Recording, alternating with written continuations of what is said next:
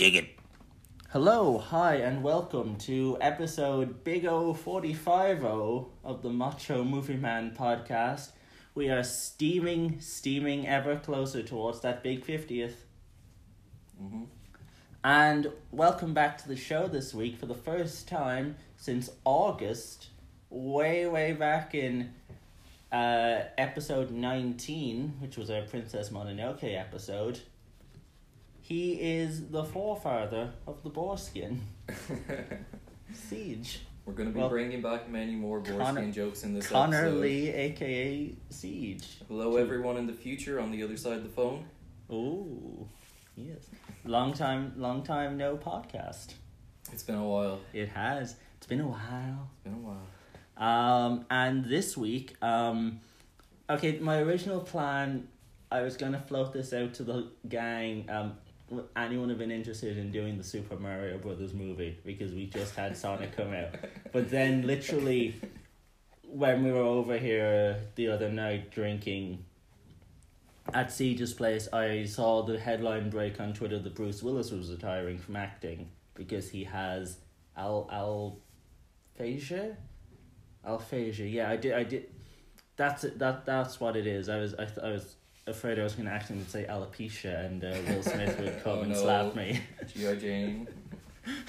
Yeah, I was going to ask you what your interest in this movie was and why you decided to pick it. Because I was like, oh, poor Bruce Willis. Because also, it started coming out when the retirement was announced. I was like, oh, so that's why he's spent the last few years doing really shitty direct-to-DVD kind of, the action movies that you would see on the shelf in Tesco towards the bottom. So is that why you decided to go for like a shitty action movie instead of one of his other movies? Well, what was the connection? Well, it was movie? more the fact that people were starting to see it in a different light, because it was like, oh, it wasn't that he was just slumming it and being lazy. He was taking quick paycheck gigs so that he'd have money to provide for his family when he couldn't hide the diagnosis anymore, because I think it was an open secret in Hollywood for a few years now that his mental capacity wasn't what it was, and it was slowly starting to go. And I think it wasn't a case of like, oh, I just got back from the doctors and been diagnosed with this. It's like, this has kind of been something that's kind of been creeping up, whether it was like he was diagnosed with this long ago and been hiding it, keeping it a secret Chadwick Boseman style, or whether it was just kind of like, okay, well, we kind of knew this was coming in some way, that it was inevitable that he'd be diagnosed with it. So instead of doing Hollywood films where it would just be like, oh, I'm working 3 months just for this one film, he can literally just have a very cushy life of, hey, I'm going to fly into this shoot in Bulgaria in a helicopter, literally get out the helicopter, do all of my lines in one go, and get back on the helicopter before the rotations in the had stopped. But and I just kind of wanted to do a film from his glory days. And this film, I'm like, because I was also thinking, do I want to do Pulp Fiction? No, that's not enough of a Bruce Willis movie. That's too much of a Tarantino movie. I don't want to do Die Hard until Christmas. Yeah, I'd agree with you on that. I think Die Hard's a Christmas movie. I don't want to do like a Die Hard sequel before, I don't want to do an M. Night movie, because that's a different... That's a different movie. I can't do a M. Night Shyamalan episode and focus on, and have it be like the Bruce Willis episode, because it's just the Shyamalan episode. So I was like, oh, you know what, let's do Fifth Element, because it's a movie that's like, it's fun, it's something that like a lot of people who would listen to this podcast would like. I was kind of thinking, oh, I can get Ceej on here. Ceej hasn't been on in a while, and even when we said at the party, everyone was like, Ceej, this movie would be up your alley. I haven't seen it before until the last also few days. This is the perfect blend of Bruce Willis giving a shit and checked out of the movie Bruce Willis. Mm-hmm. It is that perfect balance of giving a shit and not giving a shit. Yeah, I think so. Because that's the balance that, you know, in later films kind of tipped over the wrong way. Yeah. It's like, I don't think I had seen a movie where Bruce Willis had given a shit since 2012. Oh, that's optimistic. outside of like Glass, where he's half. It's now looking back now, it's hard to tell where it was like he was fully checked in, and his mental capacity was just holding him back to an extent. Yeah. Or whether he was just kind of like, I'm 50-50 on this. I like you, M. Night. I think it's because he was invested before from Unbreakable. Yeah. Unbreakable, yeah. But and whatchamacallit. But also 2012 he had Looper and Moonrise Kingdom. I love Moonrise Kingdom. I forgot that he was in that for a second. Haven't seen Looper yet. Looper's quite good. Moonrise Kingdom is kind of that is one of the examples I give of my theory that Bruce Willis's commitment to movies decreases when his hair decreases. Like Bruce Willis with his hair, 9 times out of 10 it's his best performances. Like he has hair here, he has hair in Die Hard, he has hair in Death Becomes Her. All of like his best work, he's at least either has hair or is balding. Does he have hair in 12 Monkeys? I don't know. I haven't seen 12 Monkeys. 12 Monkeys is good. I haven't seen Looper, and they kind of give me the same vibe. He is bald in Looper. He has a wig in Moonrise Kingdom. He has that kind of. But deep down, it's a wig. Yeah, he has that vibe of like, yes, he would be bald if this wasn't Wes Anderson. Oh yeah, for sure. I think. But I think it works in Moonrise Kingdom though. Him kind of not giving a fuck. It's the same as like Bill Murray as well. It's a really relaxed sort of. But it's like not giving it. It's like not giving that much of a shit in a Wes Anderson movie is kind of the vibe. Mm-hmm. You know. It's more like the kids are all kind of manic and stuff like that. And they're dealing with adult drama, and then the adults are all kind of just dumb. And also the adults are children in themselves. Yeah, exactly, yeah. But when you get to like Die Hard 5, it's just depressing. I honestly didn't know there was 5 Die Hards. Oh. I thought there was 2 of them. There's 2. Actually, the third Die Hard is probably the second best behind the original. It's got Jeremy Irons as the villain and Samuel L. Jackson's in it, and it's like it's not like within one building. It's just like throughout all of New York, essentially. Yeah, so they a departure. A bit of a departure, but it's needed. And also like the villain is like the younger brother of Hans Gruber, so it's like, okay, yes, and played by Jeremy Irons. And it's also, I think like they do a really clever thing where the villain's first name is Simon, and he's also when he's like and he's like, oh, I have these bombs. Unless you do what I say, I'm gonna detonate them. So it's essentially just like Simon says, yo, John McClane, yo, take off your clothes, put on this massive billboard, walk through Harlem, and the billboard has, it's like, I hate black people. Do you think children in primary school have an absolute power trip when their name is Simon and like they start to play that game with the teacher? Oh my god. I've never experienced it firsthand, but I can imagine. Oh, would a modern version of it be in like primary schools now when the kids all have weird names? It's just like a kid's name is Blue, and just they're playing guessing, and it's like, do you want a Blue's Clue? Oh, although let's be honest, they wouldn't get the reference. Probably not. No. Anyway, let's get into this cast because it's quite an interesting cast. We've got Bruce Willis as a Corbin Dallas. Mm-hmm. We've got Mila Jovovich in her debut, in like her big breakout, as Lilu. Ian Holm in that period where it's just like, oh, he's the guy from Alien. That's Bilbo Baggins. Gary Oldman is the villain. Yeah, great. This is This is that weird this is that period where like Gary Oldman was Hollywood's go-to English villain, which is kind of odd because it's like if you're a kid or a teen growing up watching movies in the 90s, you would automatically kind of point to Gary Oldman, you're like villain.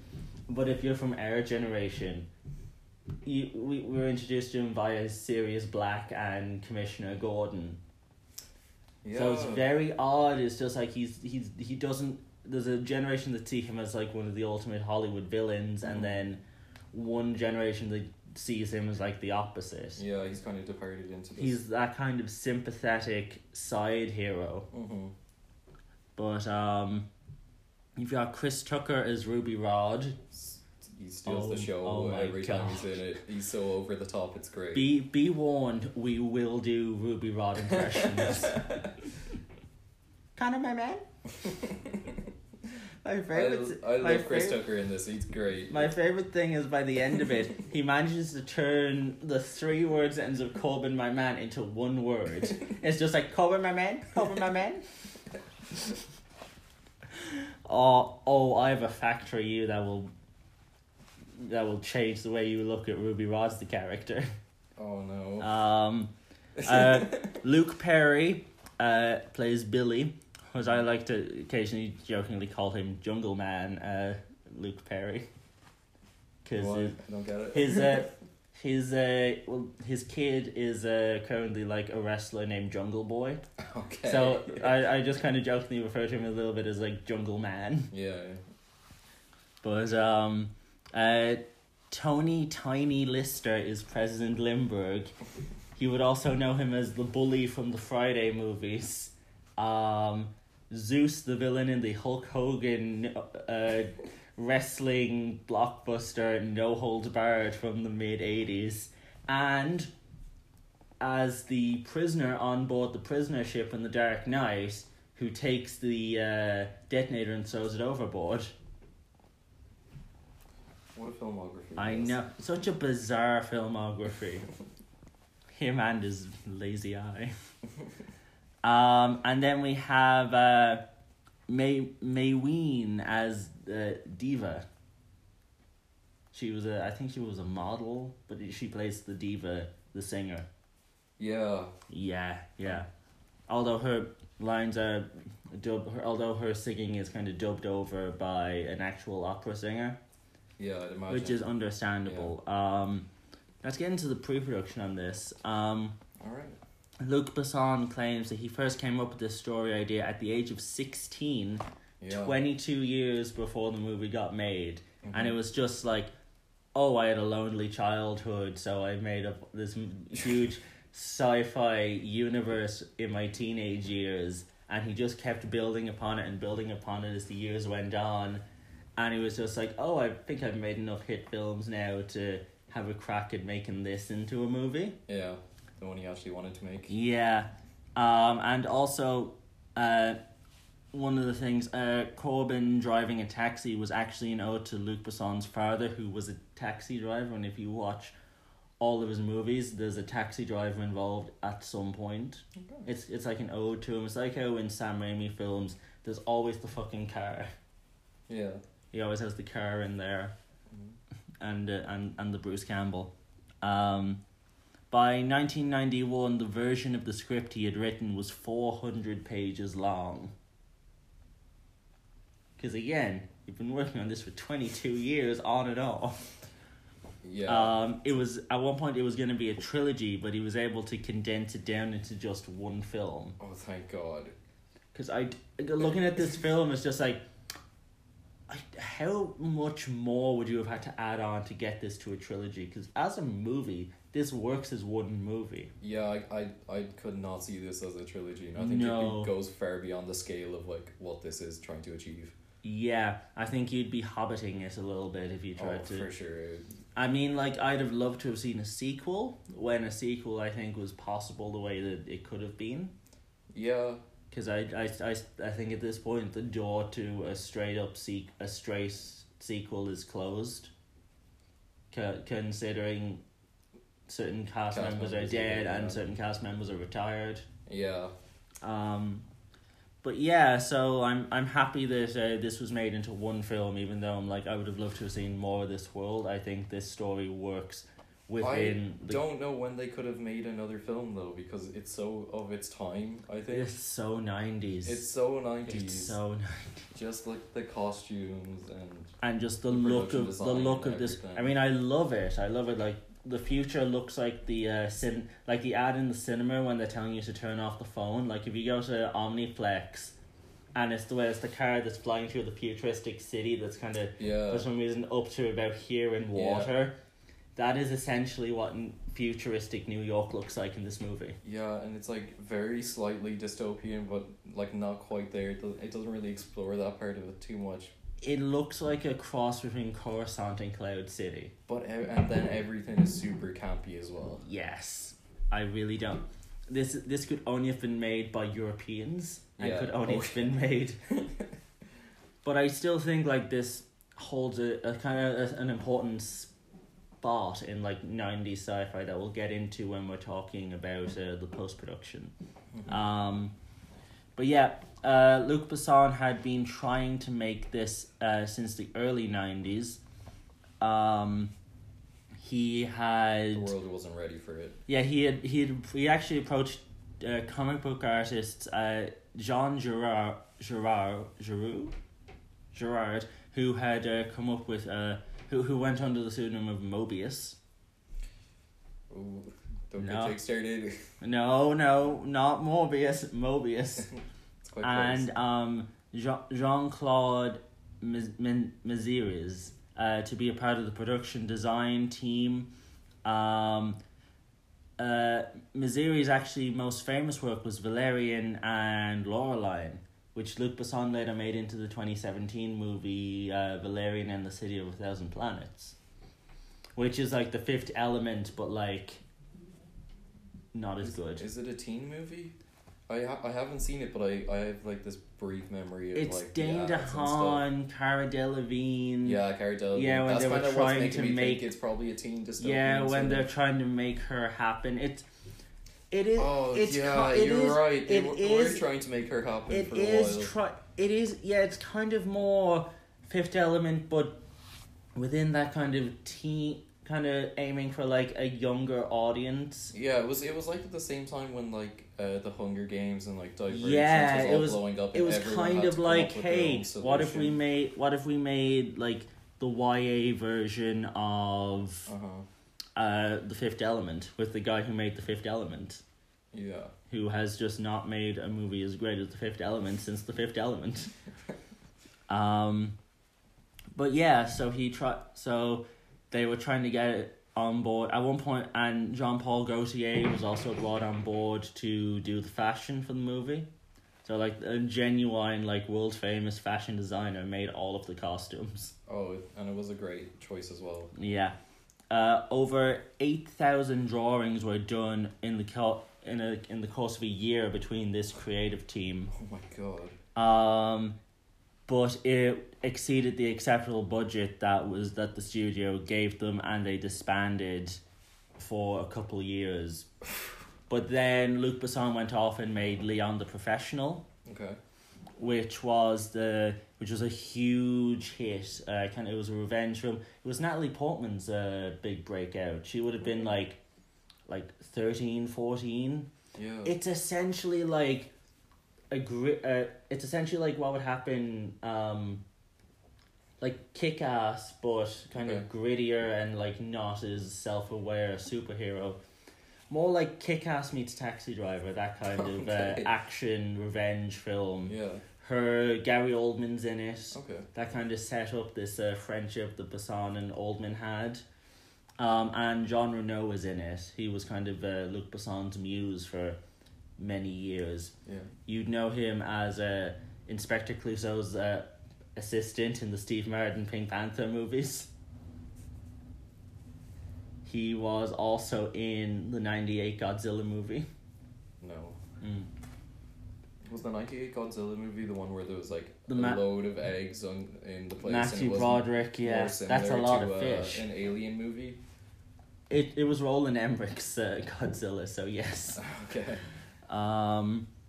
But yeah, and so and again at that point he had also done La Femme Nikita, and then Leon the Professional. So it was like, okay, this guy has this reputation now. I was like, he can do very European action thrillers about somewhat abused sexual badass women. Because you've got La Femme Nikita. Leon the Professional doesn't really count because Natalie Portman's too young for them to do that with it. You've got this, and then he also made that Scarlett Johansson film Lucy. Okay. Where with the 10%, where it's like, oh, she's unlocked more than 10% of her brain power. So that is kind of his vibe. Like he'll focus a lot on female badass characters who are also wounded, traumatized sex women. Okay. It sounds more. Sounds worse saying it out loud. Yeah, it sounds worse than how I say it. It's not as bad as how I make it out to sound. But and so once it was like, oh, he's made us a hit, we'll bring him on board. So the success of Leon the Professional allowed Besson to get a blank check movie. Which, again, like if anyone has been listening to these podcast episodes, blank check is, you made a hit movie for us, here's money to make whatever you want. Do whatever. And it led to this. Inception is Nolan's blank check for The Dark Knight. For everything. Yes. And then Inception was Nolan's blank check for the rest of his fucking career. Yeah. That includes casting every white actor who has ever existed to be in Oppenheimer. That cast is going to be an episode of us just spending the entire first hour reading through that cast. Yeah. Name a white guy in Hollywood. He's in Oppenheimer. Josh Peck has a speaking role in Oppenheimer. What? Josh from Drake and Josh. That is crazy. Like, I swear to you, look up the cast of Oppenheimer. Every day, it keeps getting bigger. But yeah, and so at this, I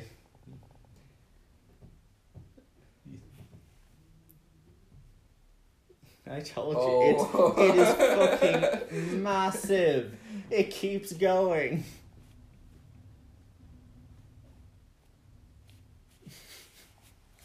Wow. And I'm pretty sure they haven't had time to add Christian Bale to the list because he's also signed on to be in it. Oh my god, that's crazy. Anyway, back to The Fifth Element. Casting choices for the role of Korben. Obviously Jean Reno was asked because he was Besson's first choice as, here's the guy I enjoy working with.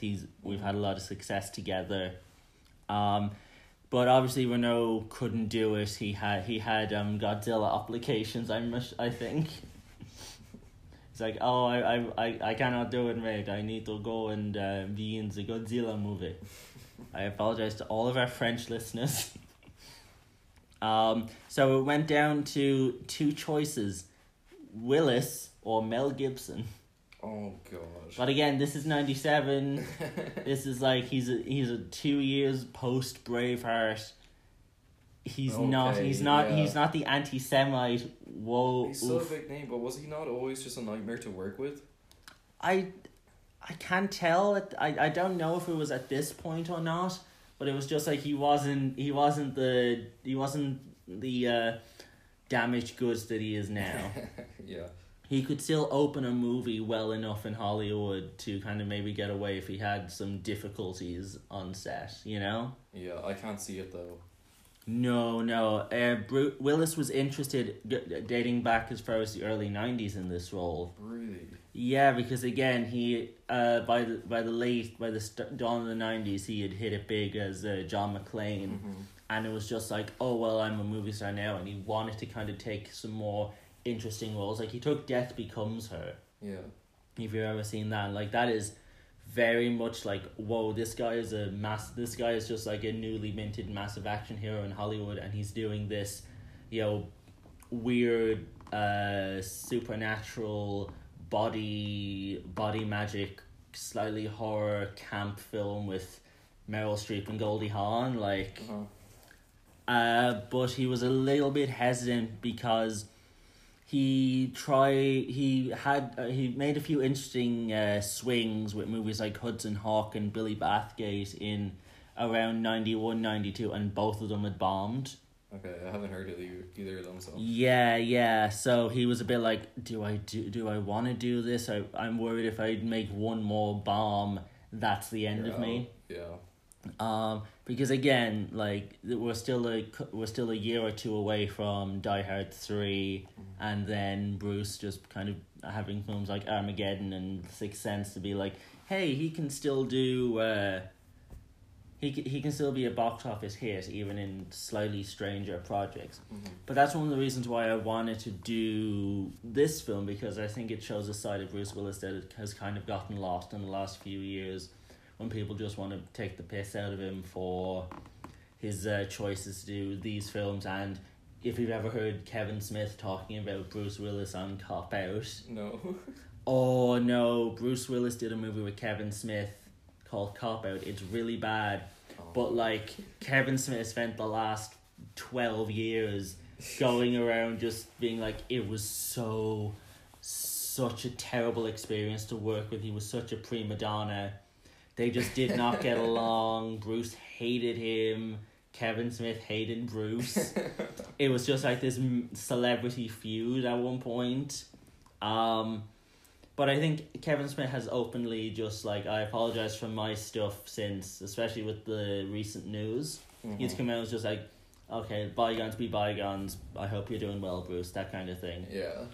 But because people kind of remember that, they don't remember, hey... the actual movie. Well, they forget that, okay, Bruce Willis took a chance on this when I don't think many other people would have.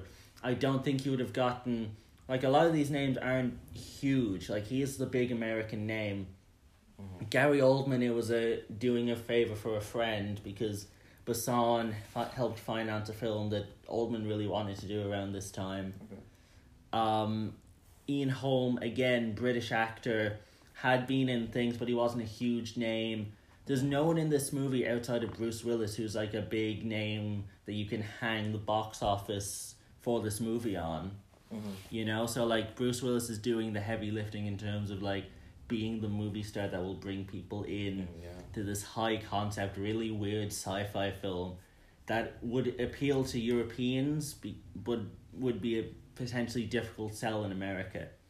You know, especially in the 90s. Yeah, I think so. But and then also his work with Shyamalan.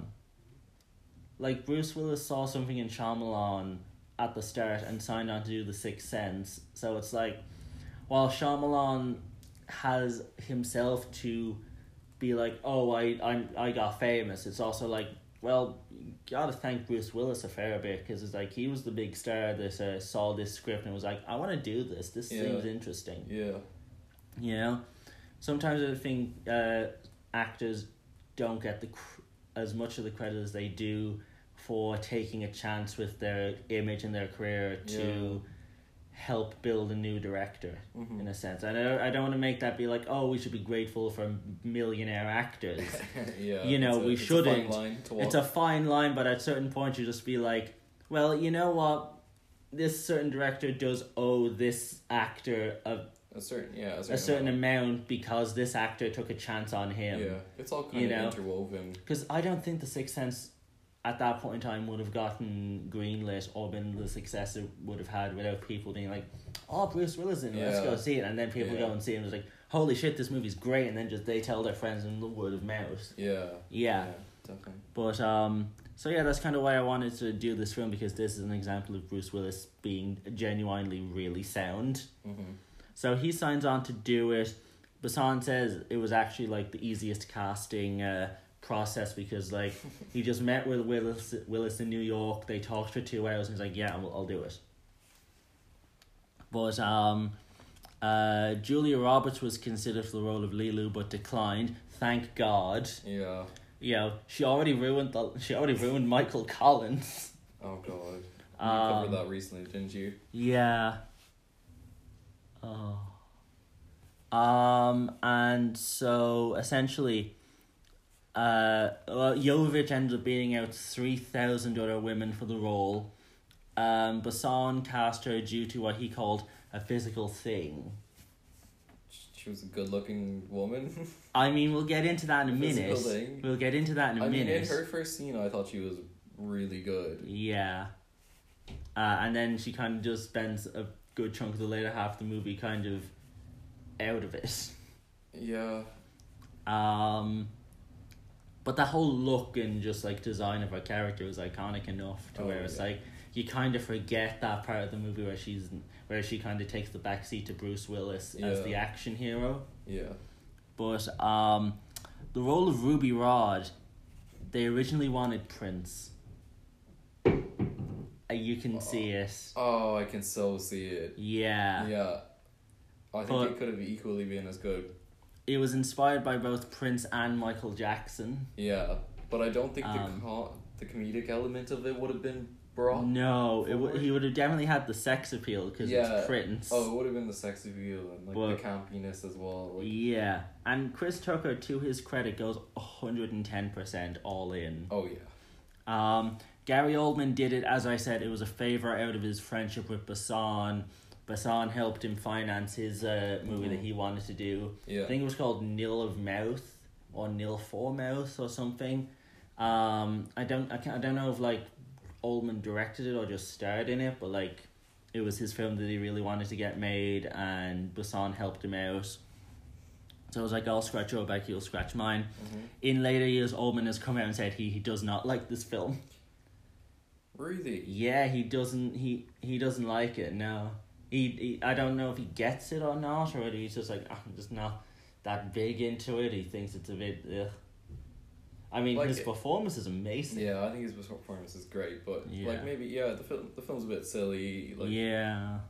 I mean, although in fairness, Gary Oldman has been in some horrendous films in his time. I can see why he wouldn't be super into it. Yeah. I mean, the film is really divisive. It's a love-or-hate sort of mermaid sort of situation. Yeah, but like, as I said, he's had some questionable turns. You know, I'm pretty sure like he was. Remember that? Yeah, like I said, he was the villain in like the first Hitman's Bodyguard movie, and he was in like the Red Riding Hood movie from the early 2010s. Kung Fu Panda 2. I mean, but also this is like 97, and like he has two amazing villain turns in 97. This is one of them. We'll get into the other one later on. And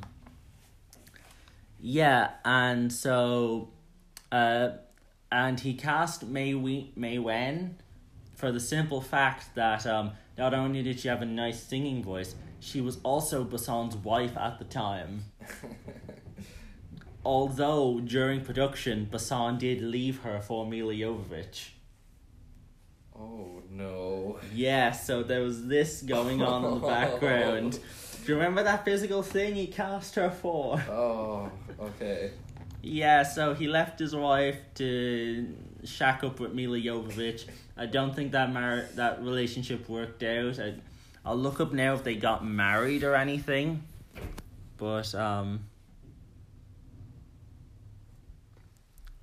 ooh, I just got a scam text from Bank of Ireland. Podcast is not sponsored by Bank of Ireland. No. We will not let the fraudsters win. Because I am with permanent TSB. I'm just looking up Besson now, see what it was. He was married, he did get married to Jovovich, and they were married by the end of 97. But they divorced in like 2000. Okay. Yeah, so it was just like bad choice. It didn't work out. It did not work out. But yeah, and so Besson wanted to film it in his native France, but the facilities needed for production like this were not available there, so they ended up having to shoot in Pinewood Studios in the UK. Okay. On literally actually the 007 soundstage. Right. Which is just soundstage number 7, but they've shot so many Bond films there. They just like, let's be fucking extra about it. But despite the fact that it was shot in Pinewood, it was still classified as a French production because it was made by a French guy. A lot of the funding was from France. Okay. The production studio, I think it was a French studio. Gaumont or Gaumont. Gaumont. I don't know how it's pronounced, but I'll just be like Gaumont. Pretty much. We'll go with that. Who knew this movie would have just as many difficult to pronounce names as Parasite did? Who would have known? Yeah. But, it ended up being the costliest European production ever made at that point. Really? Yeah. And this was 97, wasn't 97, yeah. Again, like, they weren't... I mean, like, if you were... That's kind of surprising. But also, it's like... European studios did not have the budget that Hollywood had, and this had this was like a Hollywood level budget. Yeah, definitely. Filming began in January of 96 and wrapped by May of 96, 21 weeks later. The Egypt scenes were actually filmed in Mauritania, which I looked up. I think it is somewhere in like Western Africa. So like it's not actually Egypt, because I can imagine the production nightmare that is filming in Egypt. I don't think half the movies set in Egypt film in Egypt, because I feel like there's just like a lot of red tape in regards to like getting the pyramids available and stuff like that. You know, I highly doubt Michael Bay was able to film in Egypt for Transformers 2 and destroy the fucking place. Yeah, they actually just built the pyramids back up after. Yeah, it was one of those situations where they were like, it's better to ask for forgiveness after they destroyed the pyramids. But also they didn't check the building team, so like under one of the bricks is just a Decepticon logo. That's the 6th Transformers movie. The Decepticon villain is the pyramid. Bassan the language that Lilu speaks was invented entirely by Bassan himself. He's a bit of a Tolkien sort of person. There is like, I think there's like 400 words or sayings in that language. Okay. Bassan was adamant on filming the action shots in daylight and brightly lit areas, because at this point, as he exclaimed, he was fed up of the overuse of dark planets and dimly lit spaceship corridors. Yeah, I mean, if you look back at any other sci-fi movies coming out at the time, it was very dark. Anything after, like, Alien was just dark, gritty. Yeah. You know, unless it's like a Star Trek movie, where it's just like the control, like the... Any Star Trek movie I've seen has come out like after 2010, like the new ones. But even then, like the steering wheel room. Ishik is gonna kill me for not the bridge. The bridge. Yeah. Okay. The bridge. Yeah, the bridge is always lit up to fuck. Like it's always bright, especially in the Abrams movies when he's just going. Yeah, the Abrams movies, balls to the wall with lens flares. Yeah, that was the height of his lens flaring. Yeah, they carried that into Star Wars. They had to sit him down. It was just like, we love you, JJ, but you gotta cool it on the lens flares. There was definitely lens flares in The Force Awakens. I don't know, was there any after that? Did you direct the third one in that series again? Yes, The Rise of Skywalker, there is lens flares in there, but it's not as much, you know? It's not as noticeable, yeah. Yeah, there's too much to fucking throw into that movie for him to be worrying about lens flares. But they look so cool. To him and only him. Yeah. But, yeah, so unless it's like Star Trek or like certain corridors in Star Wars, like the Tantive ship when it's just like bright white, you're not getting like really well lit areas in sci-fi because, well, that's not what people want. It ends up being the most expensive film ever produced outside of Hollywood. And it ended up being like a make or break risk for the studio behind it, Gaumont. Okay. The special effects budget was at like 80 million, which for the late 90s is even big, you know? Like it doesn't sound huge by modern blockbusters, but again, The opera singer Inva Mula was actually the one who sang the Divas number, and despite the fact that the composer was like, okay, you know what, we'll like put a bunch of shit into this in post, she ended up getting 85% of the song sections that the composer felt was not humanly possible to do. She hit 85% of them. Really? That's insane. They're just like, how can a human vocal cord do that? Lilu's signature orange hair was actually a wig created because Jovovich kept dyeing her hair orange daily because she was a brunette, but that started to fuck up her hair and damage it, so they just had to make the wig. Yeah, I was thinking, I noticed earlier on in the movie that her roots were like bleach blonde and then it fades to orange, and I was like, how did they keep doing that for the whole production? Yeah, no, because they were every morning, which was like, we'll bleach it, and then it was just like, my hair is broken at this point. Yeah, I mean, 4 or 5 days of that, it's gonna start falling out.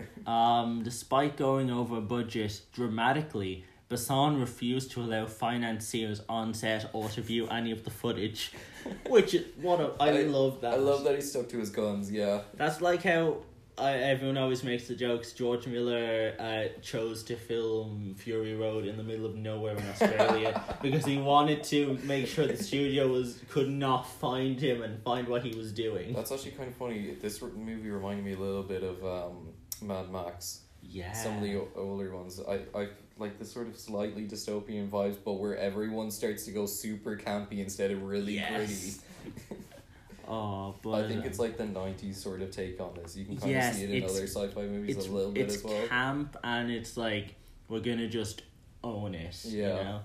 It's the good kind of camp, because this came out the same summer as Batman and Robin, and that's the wrong kind of camp. Okay, this is the right kind of camp.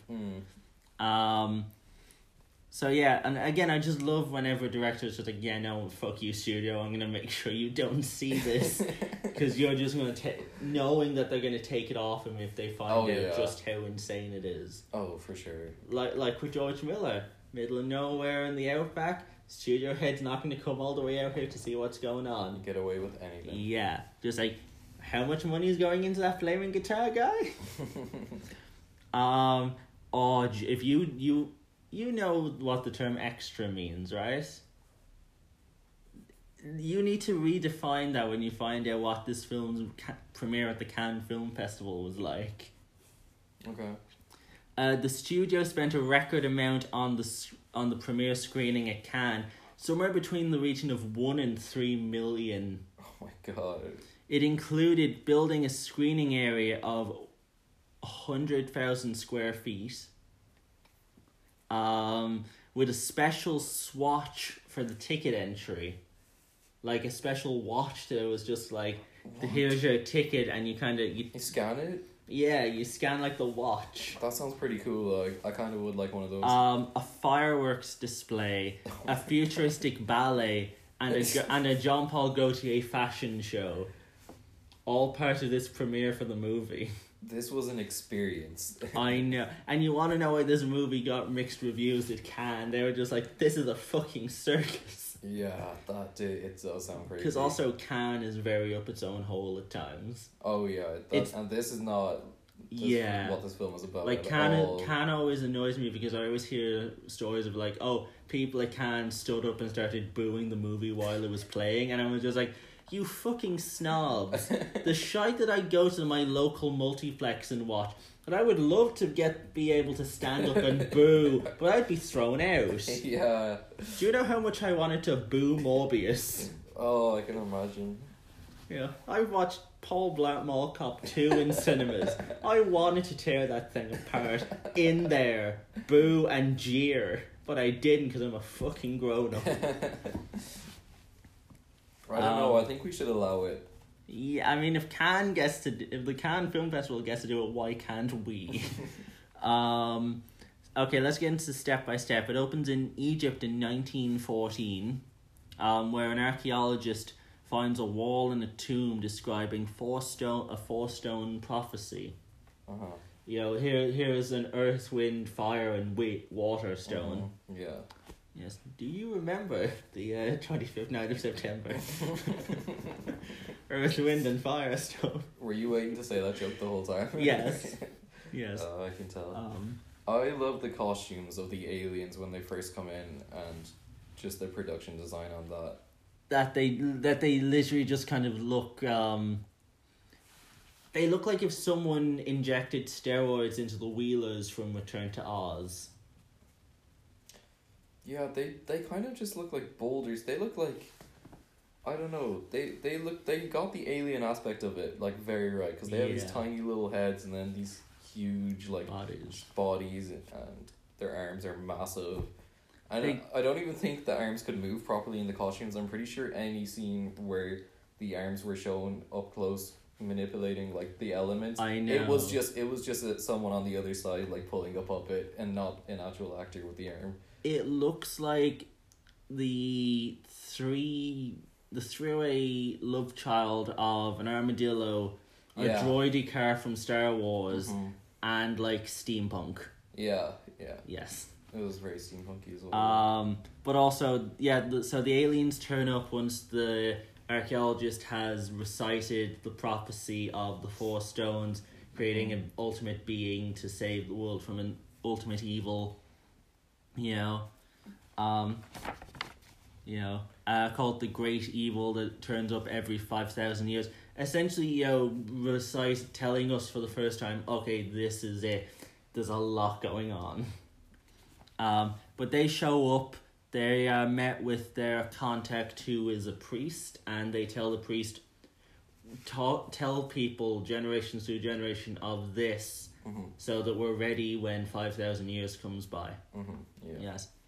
Although I gotta wonder, what was it like for that archaeologist going back after us? Because back then you would have had to be financed. You would have had to you'd have had to go into like a very very posh English establishment full of men in tweed jackets smoking cigars and convince them. There's not a this threat is coming in 5,000 years. Yes, you're like one of those buildings where it's just like, if you're a woman, you're not getting past like a certain room. A certain room, you're not getting into the building unless you're the receptionist or making tea. Yeah. But and it's very much just like, Monda Shawanans are coming back in 5,000 years to tell us about a evil space cloud.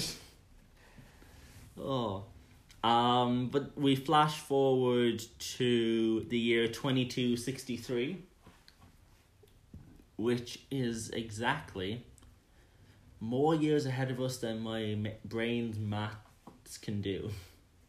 Yes. No, is it not like 300 years or something? Well, it's like, I think the first one was set in like 1914. It was 1914, yeah. And then it goes to... So we're definitely over 100 years from that. Like, we're 108 years and... Again, I'm not good enough with maths to do the calculations on like how many exact years. I think it was roughly 300 years. Somewhere along those lines, yeah. I think it takes place in the year... It's 2000... It's in the 200? It's in the 23rd century. Oh, okay. Yeah. But where the president of Earth is being briefed on the emergence of the giant evil, which is the best space cloud in movie history by a very long way.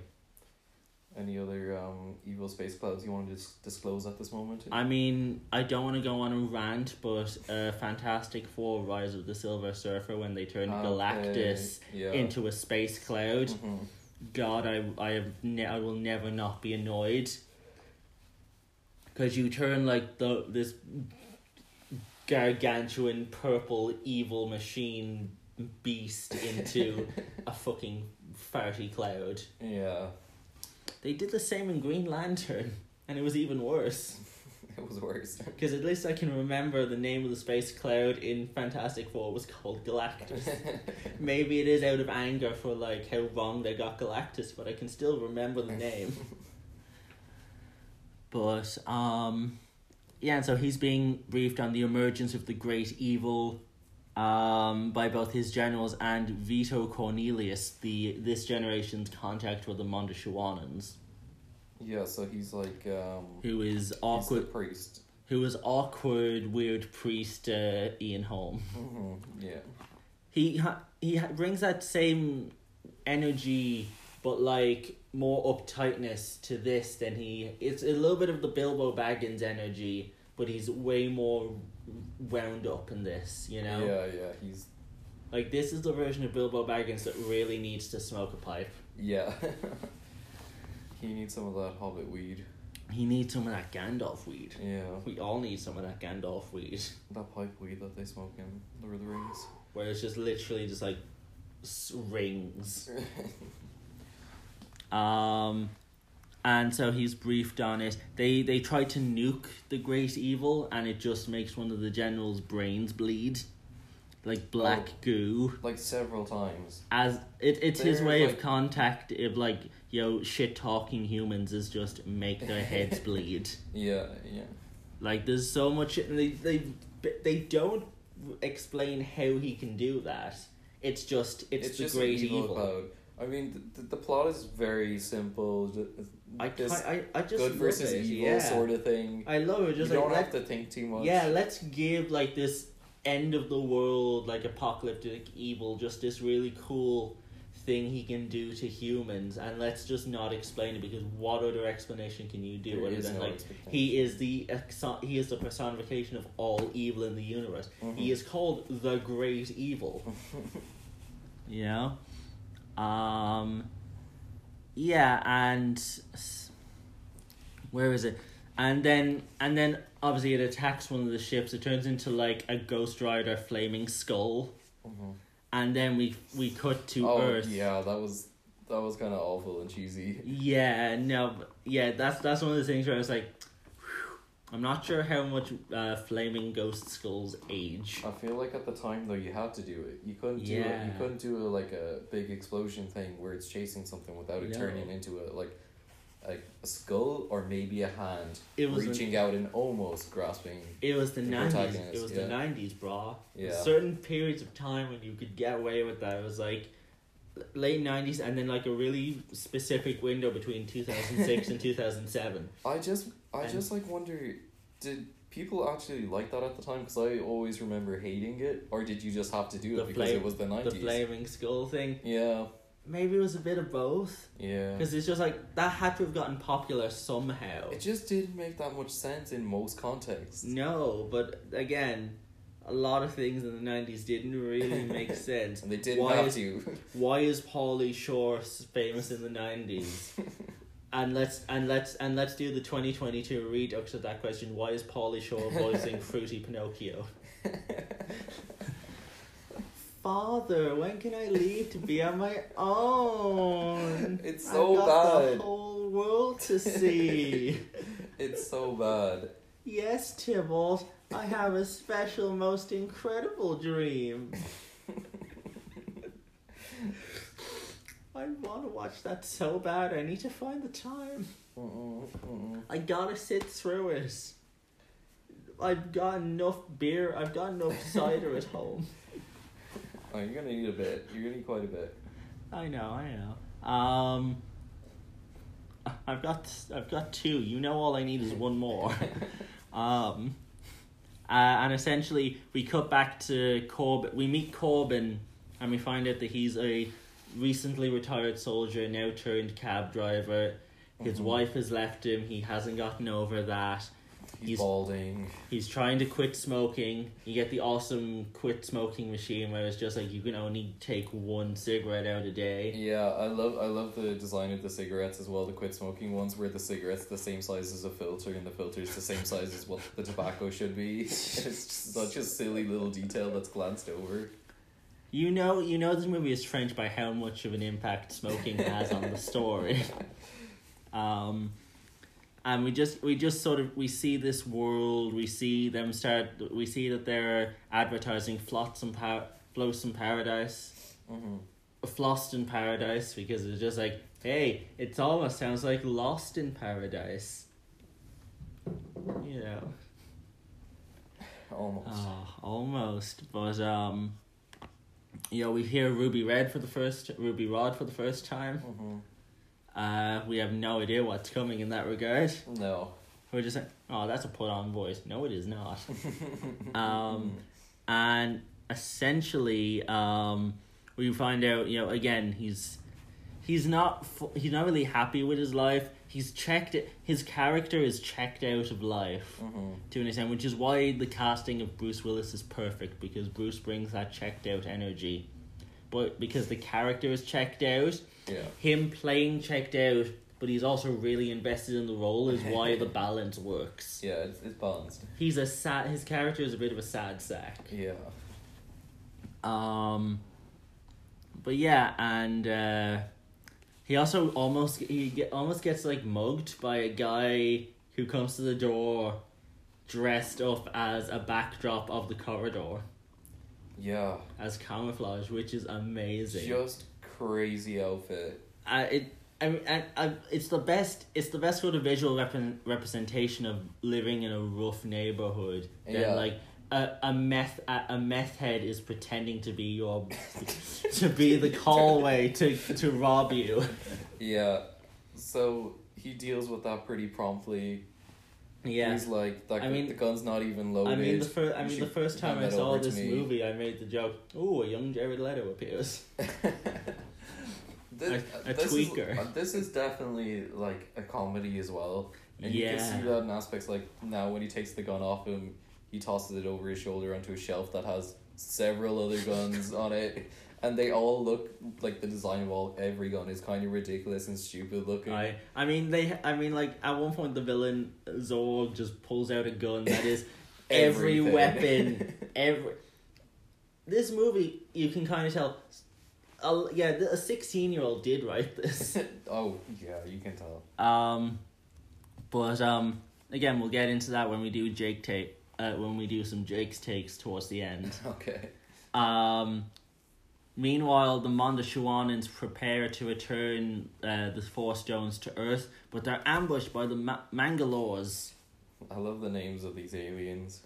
The Mangalores, who are kind of like weird, like they look like wet Tyrannosauruses.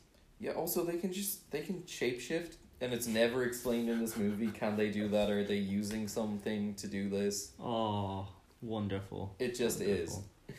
Yes, and it doesn't need to be explained. It just is. Yeah, and then a lot of the plot doesn't make sense either. No, but it doesn't have to. It doesn't really need to. It does not have to. And then we find out that, so they attack the ship. The Mondoshawanans die, and their ship is destroyed. And then we find out the Mangalores were hired by an industrialist, Jean Baptiste Emmanuel Zorg. I love the bad guy's name in this, just Zorg.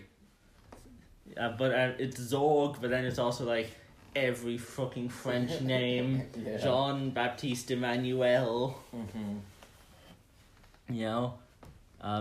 It's like the villain version of like Dumbledore's full name. It's just like just Albus Wulfric Percival Brian Dumbledore.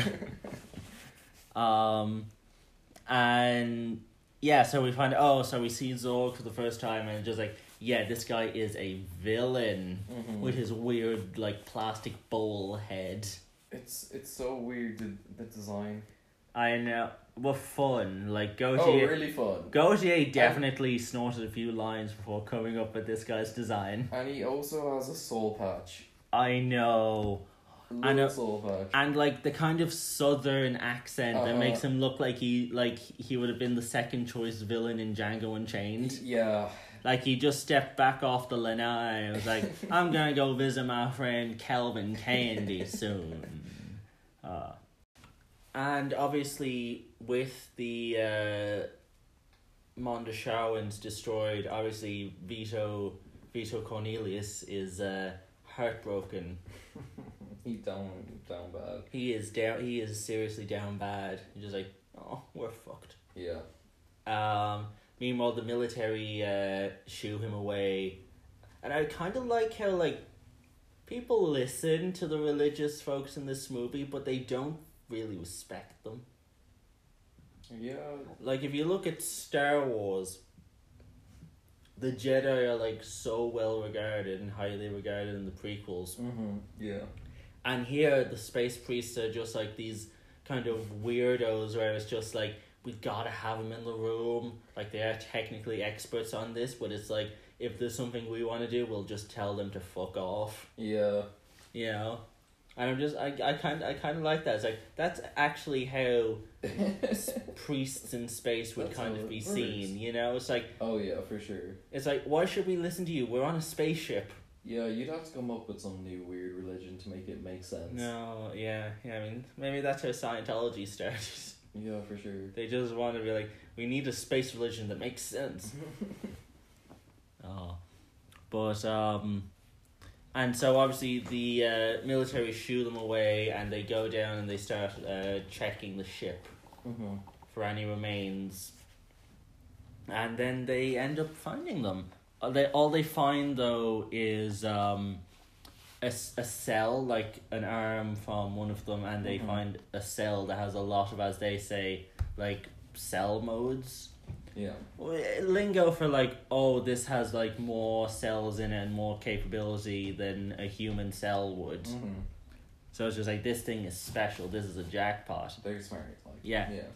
They take it into a big laboratory and they turn it into a what they think is going to be the perfect specimen. Because they're thinking, oh, it's going to be this jacked fucker, you know, there's going to be Arnold Schwarzenegger coming up in here. Yeah. And then they're just like, oh, a woman. Yeah, and this is probably I think it's probably the best acted scene in it, where she is first, like, created or whatever from the cells. And she's totally convincing as, like, this alien who was just made into a human's body and hasn't a fucking clue what's going on. While these old men just these, like, middle-aged men just kind of like, can I have a few moments alone to look? Her movements are so alien and unhuman. Like, it's so animalistic. The way she, like, runs up and down the tank and it's fantastic. Trying to escape. Like, this is the best Mila Jovovich performance I've ever seen. I've only seen her in this movie, but that was great. I mean, I can't tell. She's Resident Evil, right? I can never tell the difference between them and Underworld. I've only watched I think one of the Resident Evils, and I haven't watched any Underworld. I think it's Underworld. Yeah. Again, Resident Evil is awful. I'm not a gamer, so it's like my only real my only real kind of knowledge of them is, oh, they've made some bad movies. Oh, they've made awful movies. Yeah. They're really crap. Yeah. But Underworld I need to watch. It's one of those things that has kind of been on the list for a long time, but I've just never quite done it. Yeah, no. As far as bad video game movies go, I'm like, I'll stick to the bad Super Mario movie. Is Underworld a video game movie? I thought Resident Evil. I know Resident Evil definitely is. No, Underworld I think are games. Yeah. I didn't know that. Yeah. But yeah, so this is absolutely Mila Jovovich's best performance that I've ever seen out of her, and it's why to this day she's still kind of considered one of the female action heroes. You know, like a few years back when they were hinting at the idea or throwing around the idea of doing like a female version of the Expendables, her name was always one of the names that was like, this person's being considered. You'd have had her, Linda Hamilton. Sure. The more I think about it now, you could legitimately do a really great version of that. Maybe, like, don't call it like what they were going to call it, was like the Expendables. Oh no!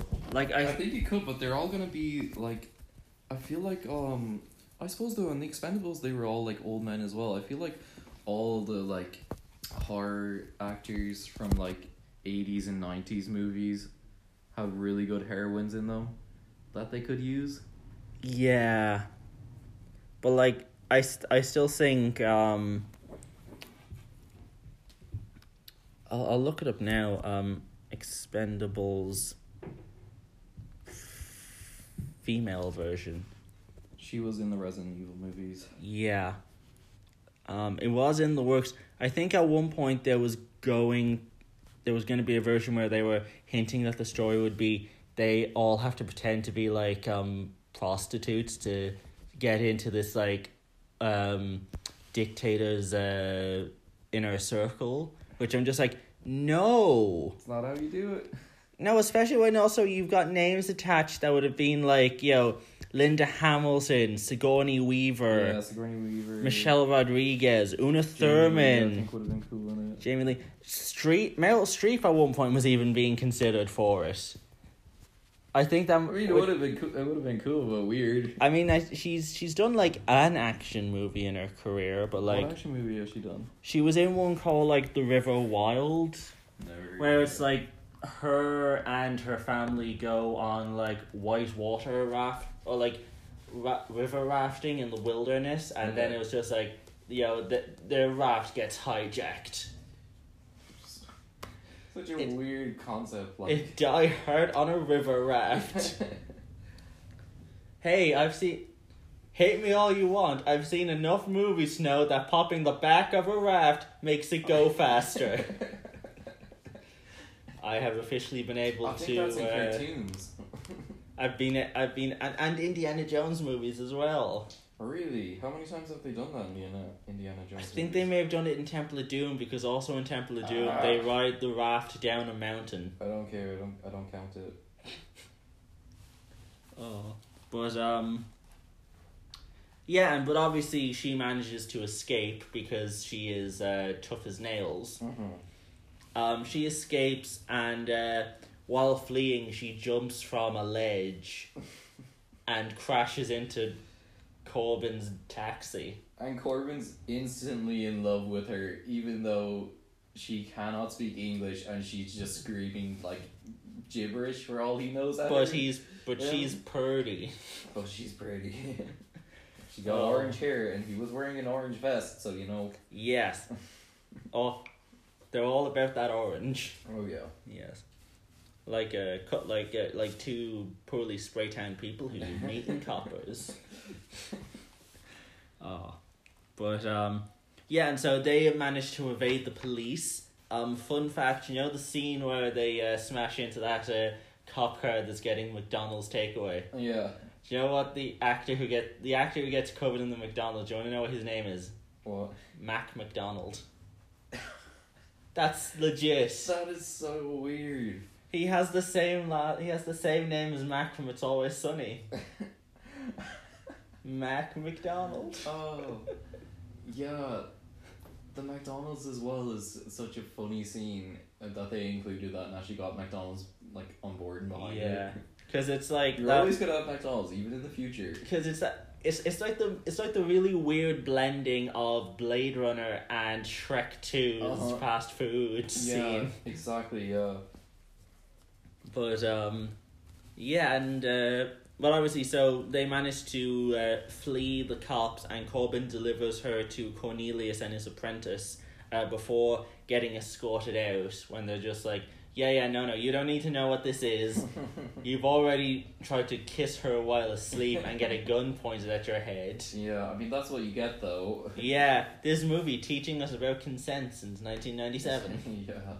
Yeah. The priests then proclaim her as the fifth element. But also, David then goes home and, mopes. Yeah, he just kind of sulks away. He really does mope. He rings up his mate, and his mate's like, what was this woman like? He's like, orange hair, blue eyes, willing to make you go to war with the cops with just one look.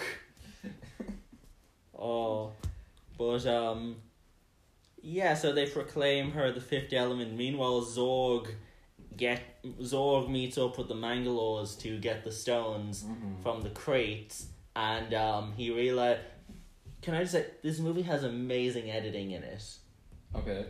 Because he opens up the cases, and the case, it's empty, and then you immediately cut to Lilo just laughing. Yeah. It was just like, this is empty. And she's just like, oh yeah, no, they weren't in the cases. They weren't even being carried by the Mondoshawanans. It was a ruse. Yeah. They're actually on Flotsam Paradise with the diva. Yeah. Meanwhile, Gary Oldman goes into full evil Gary Oldman mode. Oh, just he's yelling. Oil baron Texan showing off the guns. Oh, yeah. He's showing them off, and like the AR or whatever he calls it, the AZ or the ZR. He's selling some that thing. numbers. I'd buy one. It is like the over-the-top version of the beginning of Iron Man when Tony Stark is selling the missiles in the desert. Yeah. And that's what Iron Man aspired to be. It is literally just like, what can this gun do? It can do literally everything. It's got a net, it's got a taser, it's got rockets, it's got more bullets, a flamethrower and freeze option. Yeah. Again, every weapon imaginable just in one gun. Just in one gun. And you're just gonna give them away. Yeah, I think that's just the over the topness of this movie, kind of in one go. But then he also just goes into full yelling mode, where it's just like, 0 stones, 0 crates. He's a very serious black in this scene. Yeah, he's seriously pissed. And then obviously he starts getting angry at them. And they're just like, hey, you offered us to do a job. We're not merchants here. But Zorg tricks the Mangalos by just leaving them with the quantity of weapons and not telling them, hey, don't press the red button. Because obviously when you see a big red button on something, you're going to have the urge to press it. And so it blows up and he believes it kills them all. Oh, he does one of those, like, badass guys don't look at explosions thing. Yeah. He's smoking his cigarette and he's facing the opposite way of the door, and you see the explosion. It is that moment where we kind of see, oh, this guy is really fucking cool, and then the rest of the movie is to absolutely tear that image down. Oh yeah. But yeah, so, and then obviously he then tells him go get the priest, and so Vito gets dragged up to his office. They have a tense conversation. Yeah. And essentially, Zorg is just very much like, oh, I'm doing my evil villain monologue suave thingy. Mm-hmm. Then he chokes on a cherry while that's the dog. The dog tried to get in there, right? Yes.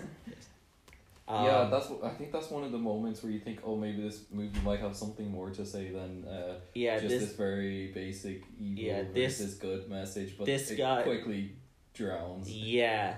Well, he does all this thing just like, with a little chaos, a little destruction, brings life. Yeah.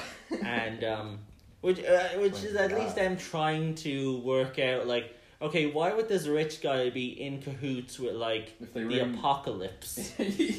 Other than, he's a bit brainwashed and he's kind of being shown what he wants to see, like, he's been getting visions or whatever. I think it's just a money thing, like it's like this capitalist thing. And but yeah, he almost chokes to death on a cherry while his snuffleupagus in his drawer watches. Snuffleupagus. If we remake this movie, I think we should have Matthew McConaughey play him. Oh wow. Alright. Yeah, I think he can nail the accent. Or if you want to just keep it within that kind of evil British guy, Tom Hiddleston. Yeah, he could probably rock it. Who would play Dallas? Oh Jesus, no! I feel like the terrible Hollywood remake this would just. It's gonna be Timothée Chalamet. No, I was gonna say Mark Wahlberg. Oh no! Please no. Mark Wahlberg. Who would they get to play Cornelius? I don't know, the older Skarsgård guy. Yeah. Yeah. He'd be cool. Or maybe a Mark Ruffalo type. Who can? Or Taika Waititi maybe. He's too young. Oh. Yeah. Taika Waititi is the priest. He could bring. Yeah, but the priest is like the more serious element of the film. Yeah. He's not like the comic. But also he's like weird, Yeah. And then I genuinely do not know who on earth could play Ruby Rod. Who in the name of God? Who would bring that over the top energy? Who would bring that kind of what would happen if the Pauls were like just straight up sex sex magnet pest. Yeah. God, who?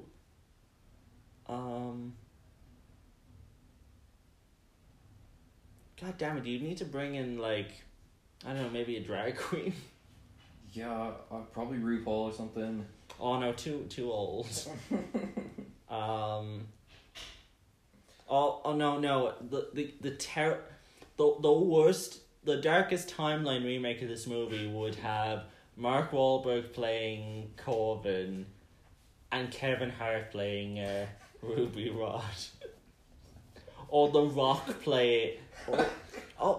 The Rock. Oh god, The Rock. The Rock would be the first choice to play this movie though. He would. He would. And you pair, because then you can give more. I actually could see Mia Goth playing Lilu. Yes. I think that could work. That could fucking work. Maybe she's just kind of at the front of my brain from seeing X like last week. Well, also it's like. But she nails the look of it, and I think she could bring that. Maybe an Anya Taylor-Joy. Yeah, she's really good. Yeah. I'm looking forward to seeing The Northman. Yeah. Or maybe a Jared Harris as the priest. Priest. I don't know. Jared Leto. Oh, Jared Leto actually plays every character in the movie. Oh Jesus. Method acting all of them at the same time. Jared Leto as Zorg. He just keeps an actual Snuffleupagus on him at all times. The Northman's I think is on like the 22nd. I'm so excited. I'm excited for it, yeah. Jesus Christ. The Northman and that new Nicolas Cage film might be coming out the same weekend. I'm very excited for the Nicolas Cage film too. Cinema might peak in 2 weeks, folks. Yeah, I'm hoping the Northman we could have relies on or leans over more on horror elements, because I know it's not a horror movie. From what I've heard, it's great and it's fucking violent. I don't know if it's as much a horror as it's kind of like the guy who does The Lighthouse, but if he did 300 but with Vikings. Yeah, I was kind of disappointed to find out it wasn't a horror movie. And without the Robert Eggers. Yeah, but also it's just but it is imagine 300, but it's made by the guy who made The Lighthouse and The Witch. Apparently he's moving on to do Nosferatu, a remake of that, which I'm super fucking excited to see. Yeah. If that ever comes out. And then also just the massive weight of unbearable talent just looks amazing. Oh. Yeah. Oh, it's insane. Can we imagine the cinematic glow up of getting Morbius and Fantastic Beasts 3 in back-to-back weeks, and then in 1 week get yeah. Although I've heard Fantastic Beasts 3 is actually not bad. It doesn't look anywhere near as bad as the last two of them were. What the first reviews have been is Mads Mikkelsen as great as Grindelwald, and that's mainly what people are saying. Okay, cool. You know. And was Grindelwald not played by fucking Johnny Depp? Yeah, Johnny Depp. Did they fired him, but they didn't fire Amber Heard from. I know there was he had all weird allegations and stuff at the time. But it was also then it came out. Oh no! While he fell off the rails, she was actually the one beating him. Mm-hmm. Yeah, we're getting very off topic. Yeah. But, this is just a new segment about upcoming movies. Yeah. But and also it just ended up being a case of just they fired Johnny Depp, but they didn't fire Amber Heard, despite the fact that with Johnny Depp in that role, you actually need to cast someone talented to take it over. With Amber Heard's role in Aquaman, you just need to cast another woman. Oh man. Another young woman. You could go out into Hollywood, throw a stone, and hit a more talented fucking unknown actress than Amber Heard. Oh yeah. You know? But anyway, so at this point, and then thanks to one of Zorg's goons bugging the president's office, we find out that he now knows. This is how we find out that Zorg knows that on Flotsam Paradise is the stones. Mm-hmm. So this is all bringing everyone together onto this planet. Onto a fucking cruise. Yeah, pretty much just a cruise. You know, the sweet life in space. Yeah, I kind of got that vibe at one stage. But the sweet life of Ruby and Rod. But in the end, we find out, and then Monroe visits Korben with news that he has been instated for he's been reinstated in the military for a mission to Floss in Paradise, and because he's so out of the loop in just like the world, he doesn't answer his phone anymore. Because it's just like, I got a message from my wife once saying that she was leaving me, and then I got a message from my lawyer another time saying that he was leaving me for her. So now he doesn't answer the phone to anyone about anything. Yeah. Oh. But, yeah, it shows you a little bit about his character then as well, when he answers the door and his like camera's bugged, so that the goons go down and arrest someone else. That happens just before the scene. Well, also, I think it's just also he lives with enough fucking crackheads. Yeah. I love some of the details in the apartment in as what well. can only be described in an apartment that can only be described as student accommodation levels. Oh yeah, it's this tiny fucking apartment. Everything's crammed, but I love some of the workarounds that they built into this, where it's like the fridge just drops into the floor and it turns into a shower. Like a shower is directly above this. I love it. And he has like the fold out bed is just literally just like like by the under the kitchen essentially. Yeah. But a lot of hiding spaces. That's what this amounts to. And he also hasn't been paying attention to the TV because they've announced that he's the winner of the 2 tickets, and then he gets a call from his mother.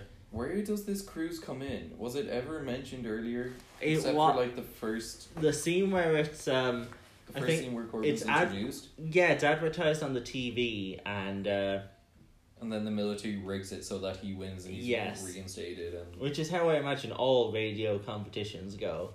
It's rigged in some way by the military. Yeah, Galway Bay FM, any competition you win from them. Yeah, it's rigged. That's why the lotto's rigged, so no one from Dublin has ever won. Is that true? I mean, when was the last time you ever heard of a lotto winner from Dublin? I don't know. That actually is kind of crazy considering the population of Dublin compared to the rest of the whole fucking country. It's why I feel like you need to give everyone else a little bit of hope, though. That's why I'm always like, why is everyone jealous of Dublin? We never get lotto wins. But and so anyway, this is how we find out. This is how he finds out that he's won this competition. The military come and they tell him, you're going, this is your wife, and this big woman with Princess Leia hair. Yeah, I got that vibe off her as well. And then she's like this stern looking German sort of. She's like if Princess Leia was played by the angry German woman from Dodgeball. Yeah. Or the evil hotel inspector lady from Sweet Life of Zack and Cody, who has the mole. She gives me the same vibe as the principal from Matilda. Yes, the Trunchbull vibe. Yeah. I'm on him very much a Sweet Life of Zack and Cody kick, because again, every now and again. Also, the woman who played like the elderly housemaid, roommate, died recently. Oh. She was also the voice of Mrs. Potato Head in the Toy Story movies. Whoa. Yeah, so of the Toy Story cast, they've now lost both Potato Heads. No. Because that's why Mr. Potato Head has absolutely fuck all to do and say in Toy Story 4. How will we go on? They just find clips. old audio clips of Don Rickles and just put it in there. Yeah. Oh, R.I.P. the Potato Heads. Yeah. But anyway, once again, off topic. Anyway, so he later then Lilo and Vito turn up because they've also heard that Korben has won the tickets and they need to get to Floss in Paradise. Mm-hmm. So he puts all the military in the fridge. Here, hide in here. I didn't hear. I got this new girlfriend, but she hates the military. It's like in no other movie would the military of the world, not just the Americans. This is like the planet. World's military, yeah. Never would they be like, yeah, we're okay with getting in freezers, so you don't end up sleeping on the fucking couch. They were kind of forced in there a little bit. Yeah, but also he's one man. They could have done more. Yeah, but in the end, essentially, and so obviously then he brings them in, and then the cops come knocking. He has the grey line, no, I am a meat popsicle. Mm-hmm. So we end up finding out the cops are on Zorg's payroll. Mm-hmm. But yeah, and so obviously they were able to outsmart the police, but then Vito takes Korben out, steals the tickets. They all go to the airport, which is just like a bizarre sort looking bus like a dingy bus station looking. Yeah, there's trash everywhere. It looks like a subway station, but it's a spaceship airport. Yeah. They managed to get through. They managed to get onto the plane. Zorg's goons are ambushed by Mangalore, so we find out, okay, now this is multiple races, multiple people are trying to get the military is trying to get here, our heroes are trying to get to the stones, Zorg's trying to get to the stones, and the Mangalores are trying to get to the stones because that's where Zorg is. Mm-hmm. So yeah, there's a lot of moving pieces. Yeah. You might say there's 4 elements chasing the stone. You could say that. Yeah. On the plane, we finally meet Ruby Rod. This is amazing. Where he just immediately just starts giving out about Bruce Willis being boring, just like, where's the pizzazz? Where's the pizzazz? And he says, just straight up, not even flirting with the stewardess, just straight up. Oh, he's going down on her. Yeah, just are we talking about that? Yeah. He's just I don't want one position. I want all positions. She's loving it. Chris Tucker just takes over the whole movie from this point on for a while. I know, just to the end. My man. Oh, it's great. He was cinema's worst vlogger, essentially. He's broadcasting the entire thing. He's like, I am Ruby Rod. Just the most over the top character I've ever seen.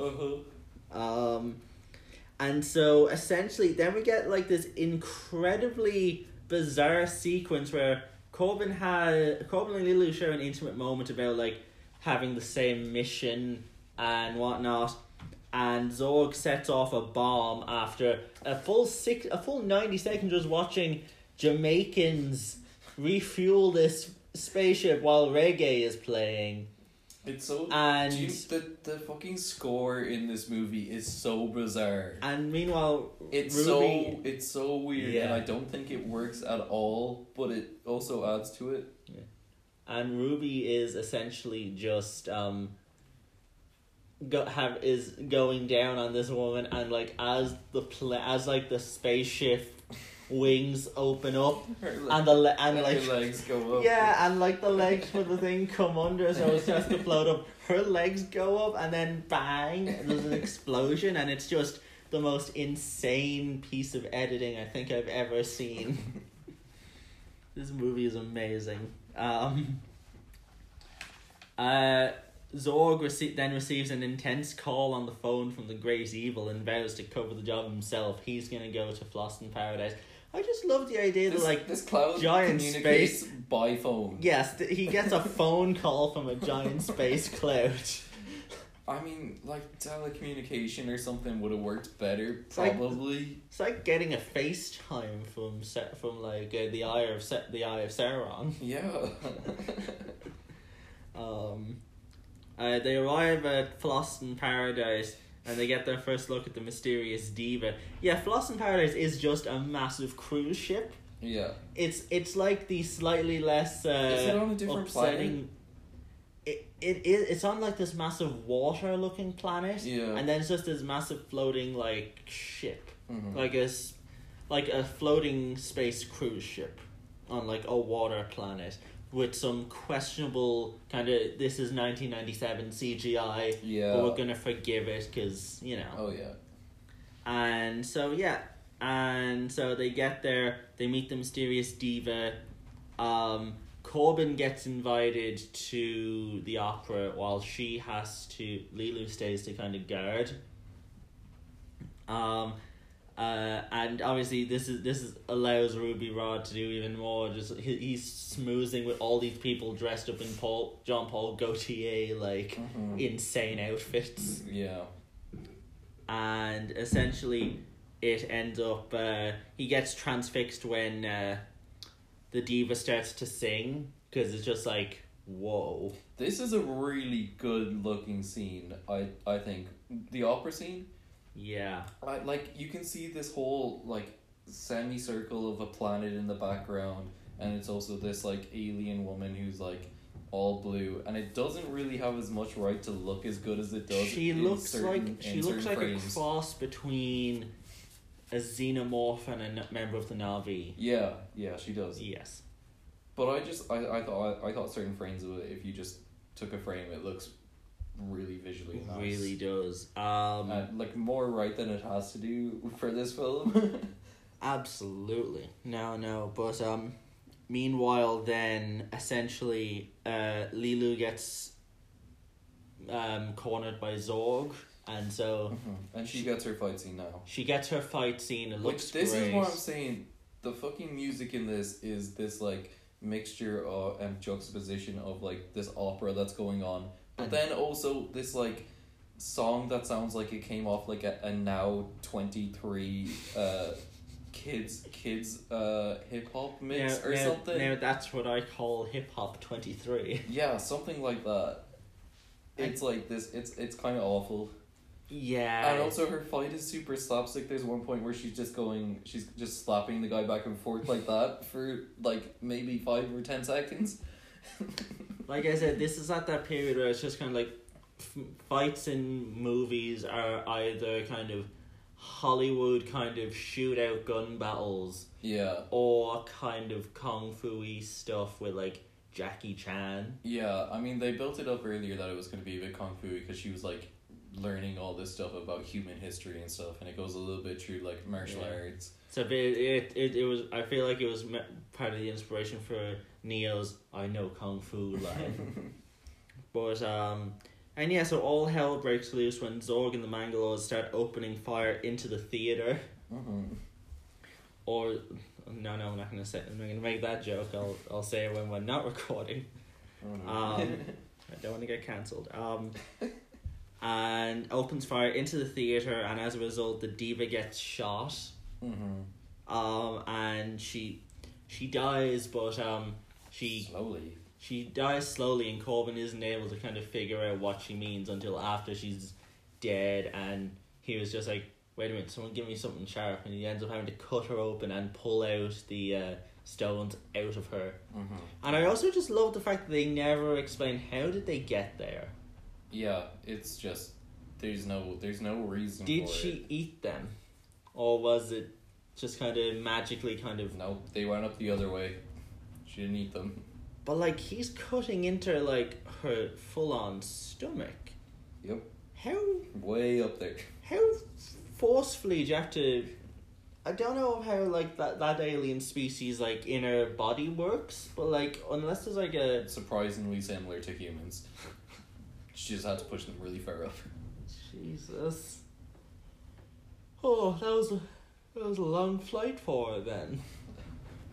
It's like that was seen in South Park where yeah, it's like smuggling fucking cocaine over the border. She needs to get it really far up there. No, I was about to say that episode of South Park where Carmen smuggles fucking Disneyland up his ass. Oh, you bought me Disneyland, whoa! But anyway, so all hell breaks loose. Lilu is trapped in a vent, wounded. Korben goes full on action hero, protecting the stones, protecting Vito, and protecting Ruby. I'm protecting Ruby. he was just like, I don't know how this food is. What's going on? He's just Korben, screaming the whole time. It's great.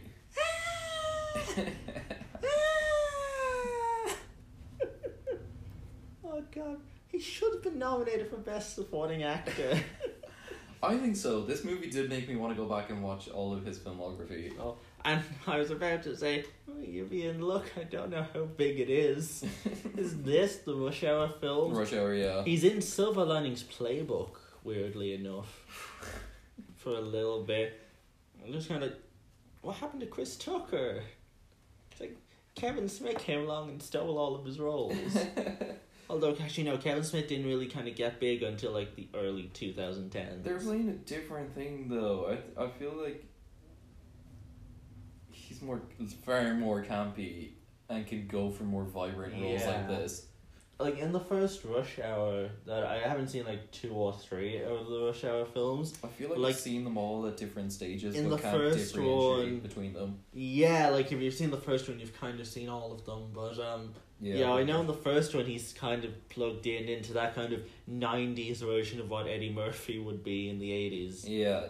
Oh, but, yeah, definitely. You know, him and Cuba Gooding Jr. are the two that kind of was just like, they reached a point and then they were just pushed down afterwards. There was 4 Rush Hour movies.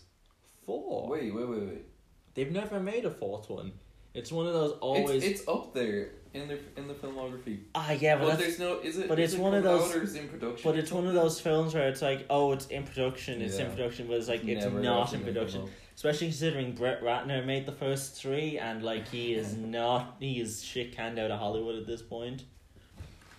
But, yeah, and so obviously it all ends. They eventually get their hands on... They find Lilu and they manage to escape on a craft, but Zorg leaves with the crates. He thinks the stones are in the crates. He opens them up and they're empty again, and he's just like, I'm so screwed. He then goes out. You know, he has the one small cool moment because they realize, oh shit, this place is detonated to explode. Mm-hmm. So they have to all evacuate the ship. Zorg goes back onto the ship, starts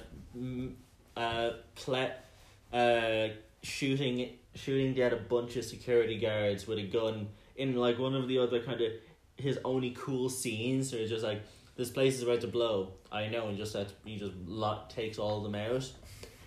He then walks past Korben just as Korben's going in the elevator. They never meet. The hero and the villain of this film never meet. Yeah. Like, it kind of shows Zorg is such a useless villain that he never makes it as far as meeting the hero. But it's not the real evil. And then he meets... But even then, like, Korben doesn't meet the giant, the great evil either. Yeah. And so in the end, Zorg gets a taste of his own medicine because the Mangalores detonate a bomb after he he kind of kills the first bomb that he planted in a very much kind of this is revenge moment. Mm-hmm.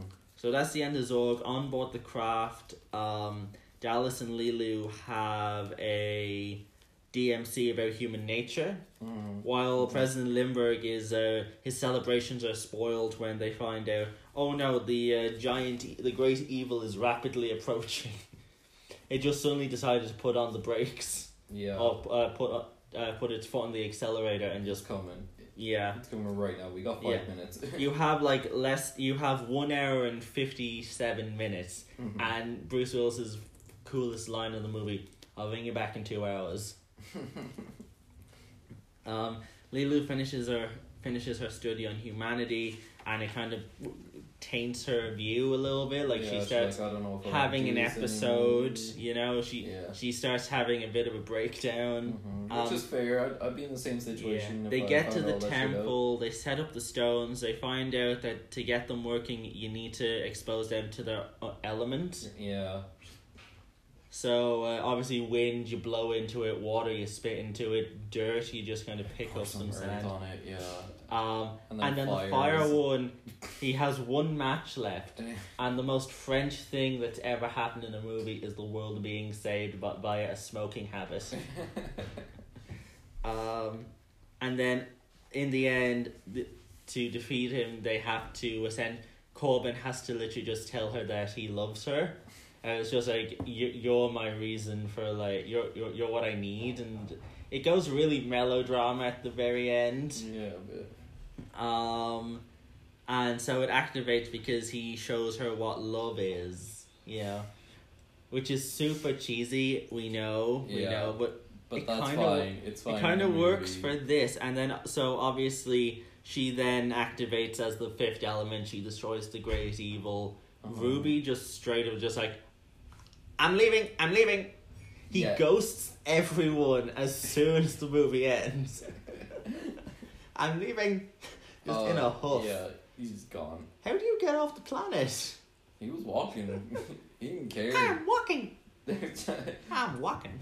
There's no way. He's just gone. And so the film then ends in a sequence that I can only describe as the ending of a Roger Moore James Bond film. So far as the president wants to meet meet him, Korben's mother calls. She doesn't believe that it's the president. She calls the president an idiot. And then they're in a chamber talking, essentially. Yeah, they're having sex in this fucking backstage chamber, like the same one that she was created in, probably. It looks like the inside of a tanning bed. Yeah. Bright blue lights, and they're having sex. Is like, oh, it's not quite ready. It's gonna take another few minutes. and he kind of opens up the little hatch, look inside, and just sort of, oh. But and so in the end, and then there's some cheesy song playing over it as well. And then it ends on a mid-sex freeze frame, looking at each other. It's like the balls on this movie for ending like that. Even at this point where it's just like, that was getting like a tired ending for even the James Bond films. Like this is 2 years away from like the worst ending of this kind, which was The World Is Not Enough, because the main Bond girl in that movie is called Dr. Christmas Jones, for the simple fact that at the very end, Pierce Brosnan can look at her with a champagne glass in his hand, just before he makes out with her, and just like, oh, I thought Christmas only came once a year.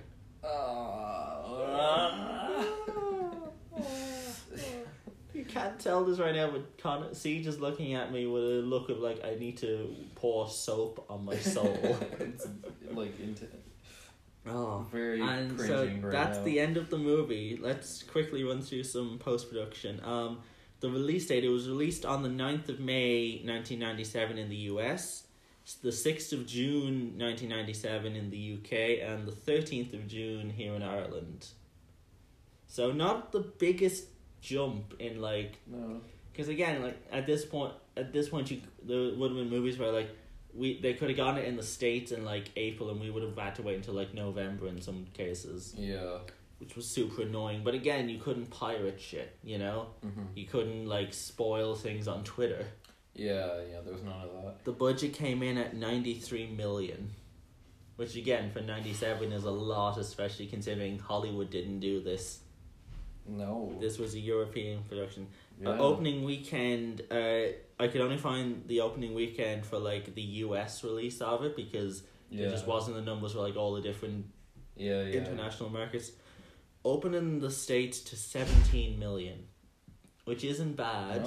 Isn't bad. It was deemed as being a bit of an underperformer in the US, considering you look at that budget that it had, and its overall gross at the US domestic box office was 63.8 million off a 93 million budget. Really? But I would have expected a lot more. It was also a huge hit at the same time, because internationally it made 200.1 million. Okay. Where was it performing really well?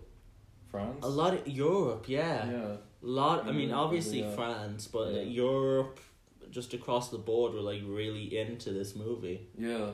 Globally, it ended up making $263.8 million. Okay. Which for 97 is a lot for a risky film, you know.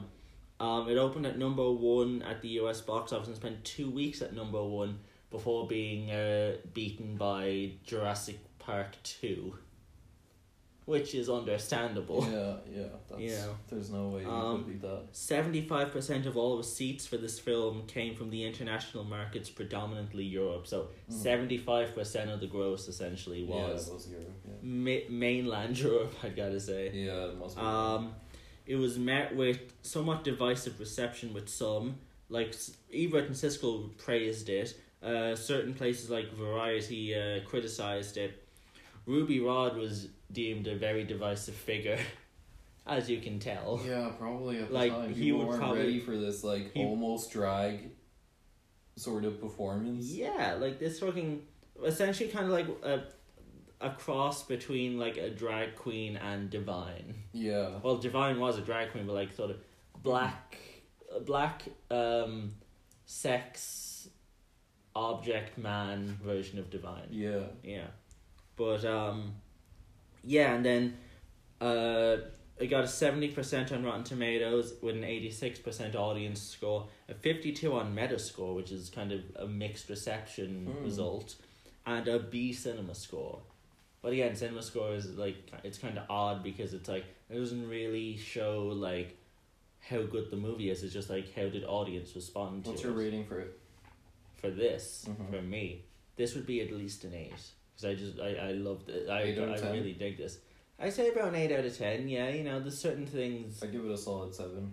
Yeah, around that 7-8 range. I feel like that was my first time watching it though. I feel like I could start to enjoy this more after more views of it. The more you watch it, the more you kind of learn to just sort of accept it for what it is. Yeah. I feel like multiple viewings of this, I could really get into it. Yeah. Plus, also one of the interesting things is, in a movie, you're always kind of interested to see what the interaction between a hero and a villain is. Would you actually have really wanted to see, like, a conversation between Korben and Zorg? There's too different to really, like, be interesting, you know? I don't think anything much would have happened anyways. Yeah. After the film's release, Besson was sued by Jean Giroux and Alejandro Jodorowsky, who was who you may know the name Jodorowsky from the documentary Jodorowsky's Dune, which was the documentary made about the Dune film that never was. Right. That was going to be there was another film a 4-hour Dune kind of epic that would have featured, I think, Bowie and Mick Jagger would have been in it. Oh my god. I need to look up the cast quickly. That sounds fucking crazy. As if Lynch's one wasn't crazy enough. And how long was Lynch's film? It was probably... I feel like Lynch did a long Dune as well. His was long. Like 3 hours? Probably? It wasn't 3 hours, but like it was very much kind of... dragged anyways. Yeah. I've watched it and it definitely drags. Yeah, I'm trying to look up... And it doesn't make sense at all.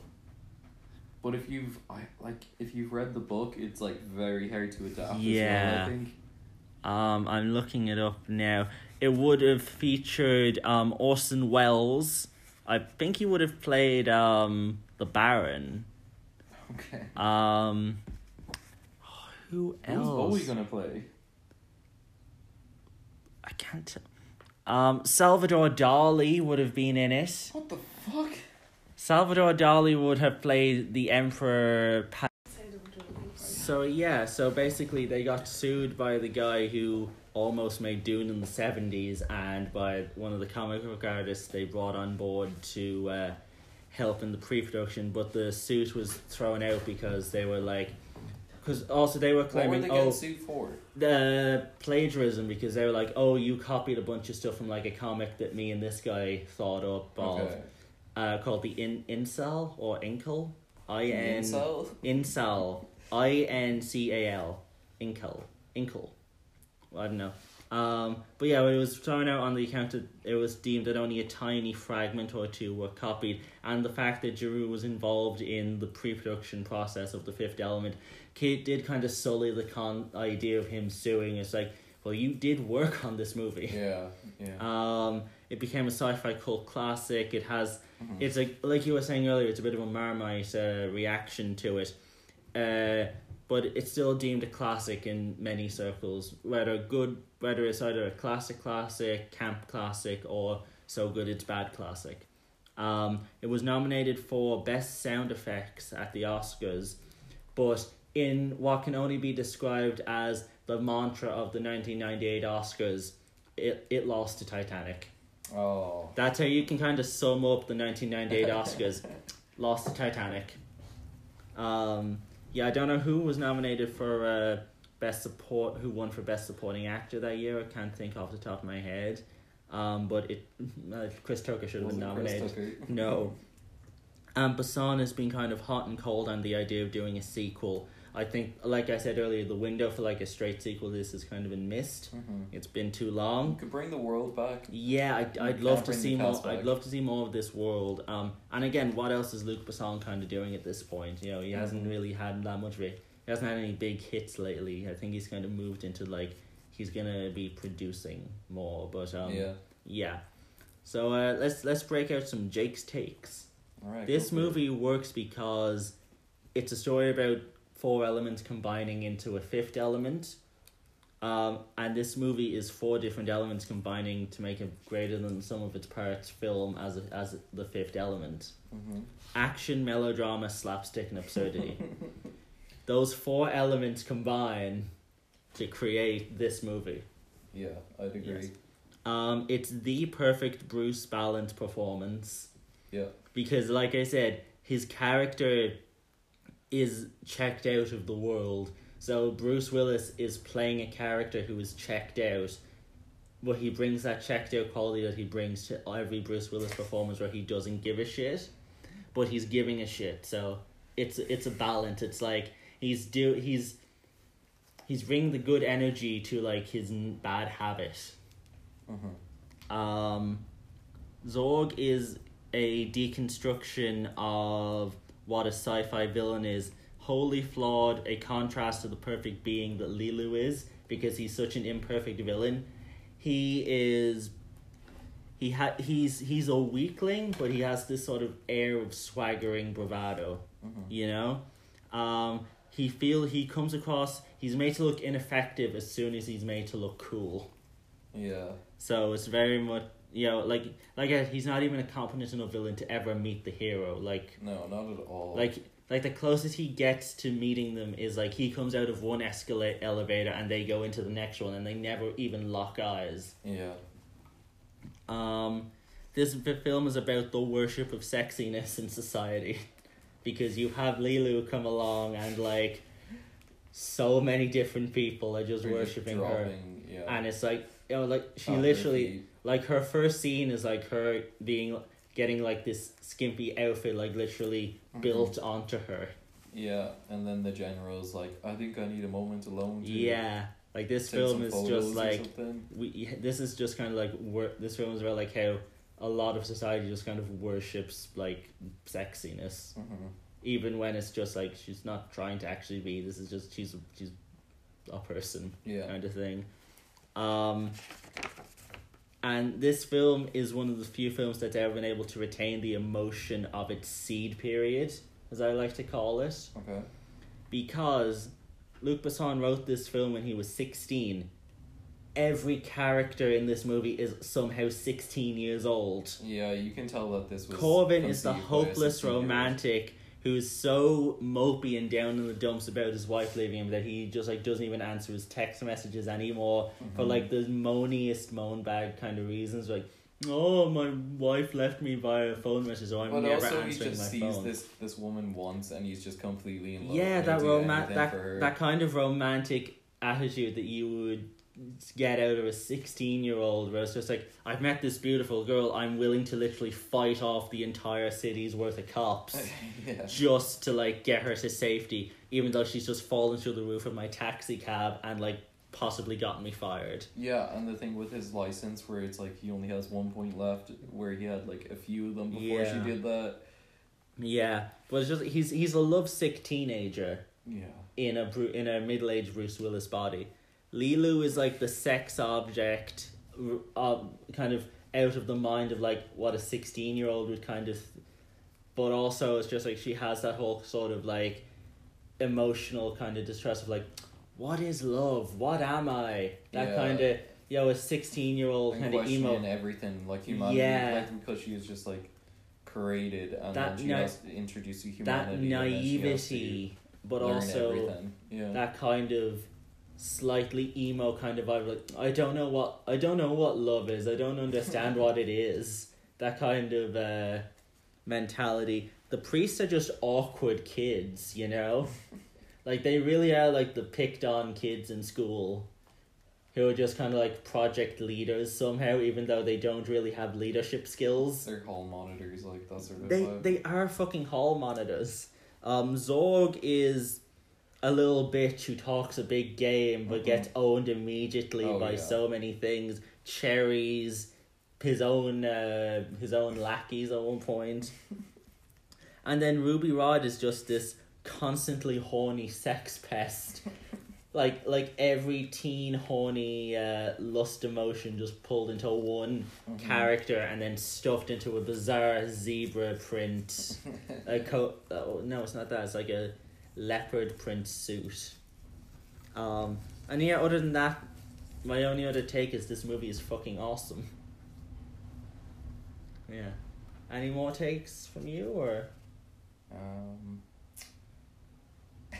I want to have some great takeaway, but I don't know. I think it's a thoroughly enjoyable movie. Ceej is Weeges. I thought it was very enjoyable, and I think over more viewings of it, I'll enjoy it more. Absolutely. I feel like it might also be something that would be beneficial to watch with other people and pull the piss out of it a little bit. Yeah, because like, it's kind of ridiculous. The plot, there's a lot of plot holes, and you don't really know the motivation or why something is happening. It's a fun group watch. Yeah, I think a group watch would be cool. Yeah. Anyway, let's get through the box office game before we call this a day. Alright. We'll start with the domestic for 1997. Take a guess what you think the number one film is of 97. Oh, I don't think I know enough film knowledge to guess this. Okay then, at number one, keep that alien's name out of your fucking mouth. It's Men in Black. At number two, I don't have a joke for this. It's just Jurassic Park: The Lost World. Number three, it's a movie about a guy who has to deal with the fact his pants are on fire because he is a liar. Pants on fire? Yes. At number four, that other iconic Gary Oldman villain performance, Air Force One, which is essentially Die Hard on the President plane, with Harrison Ford playing the President. Is there parts of that are set in Ireland? No. Am I way off? You're getting a mix up with Patriots game, which is Harrison Ford versus the IRA. Okay. At number five, okay, this is actually not a movie that came out in 1997. Star Wars, the first of the special editions. What were the special editions? Like the Ewoks movie? No, the actual Christmas special? No, the special editions, the ones where like they add in like the unnecessary CGI. And edits. It's the version of a New Hope that. This is where they actually put A New Hope on the title, because beforehand it was just Star Wars. And then we brought out the special editions because Lucas was like, oh, we're going to do the prequels, so it's going to be 1, 2, and 3. So now this first original 77 one is episode 4. So this is the first time it's actually getting labelled as Star Wars episode 4. So they re-released it in cinemas, and it made so much fucking money that it was... Because again... Really? I mean, it was technically the same movie, but they added on more scenes. Yeah. Some they did not fucking need. Probably not. We will never need that Jabba the Hutt scene. Oh, there's director's cut for a reason. At number 6, we've got My Best Friend's Wedding. At number 7, a movie so successful they built a museum in Belfast around it. Titanic. Yep. At number 8, it's Nick Cage again. But what film do you think? No idea.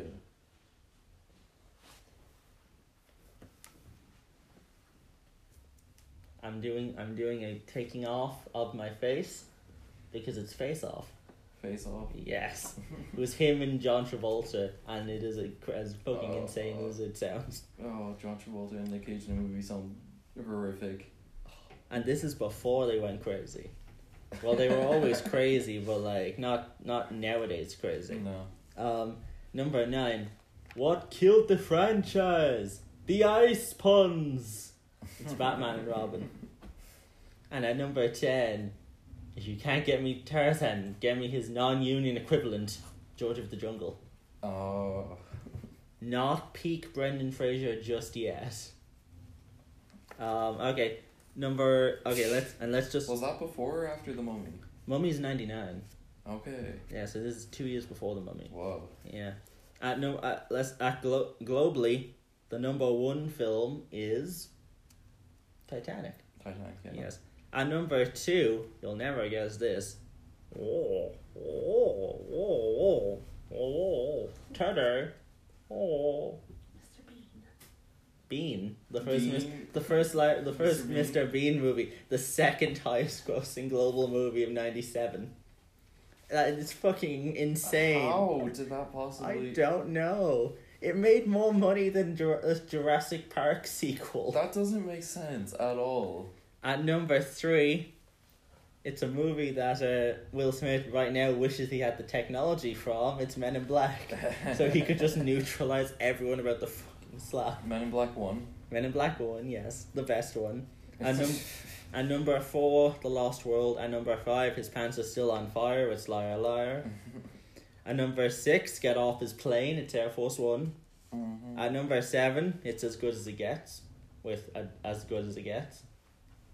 At number 8, Hey, how'd you like them apples? It's Good Will Hunting. At number 9, it's Star Wars. And number 10, it's My Best Friend's Wedding. Again, some of these I just could not make a fucking joke. That's fair. Certain years are just like it's a gold mine of jokes, and then other years it's just like difficult. Yeah, I suppose if you got Will Smith, it's not also, that hard to joke about. Also, the first time we've actually been able to do the box office game in a couple of weeks, because we couldn't do it for Michael Collins because we'd already done 96 beforehand. Mm-hmm. No point redoing it even for just like the week that movie came out, because it's not going to be in the top 10. No. And obviously you didn't want to do it when it's just me alone doing it, because then like you don't have the fun of bouncing off someone with my jokes. Yeah. But so other than that, that's pretty much it for this week's episode. So thank you very much for coming, Ceej. Again, this is just a call for everyone. If you haven't seen The Fifth Element yet, check it out. Check it out. Yeah, I mean, if you hadn't seen it already, why did you listen? But unless you really don't care and just want to listen to us rambling. Listen to my voice. Yes, listen to his beautiful caramel voices. But anyway, until next week, folks. We shall bid you adieu. Thank you very much for coming on the show, Connor. It's been a long time coming. Yeah. Thank you, Katie, for making a very random appearance in the background. You're welcome. In the last 15 minutes. In the last 15 minutes, and you can only kind of be heard of her giggling. She's the one who guessed Mr. Bean. Look, I'm supportive. Yes. Am I not? Yes, you are. Anyway, so until next time, folks, thank you and goodbye.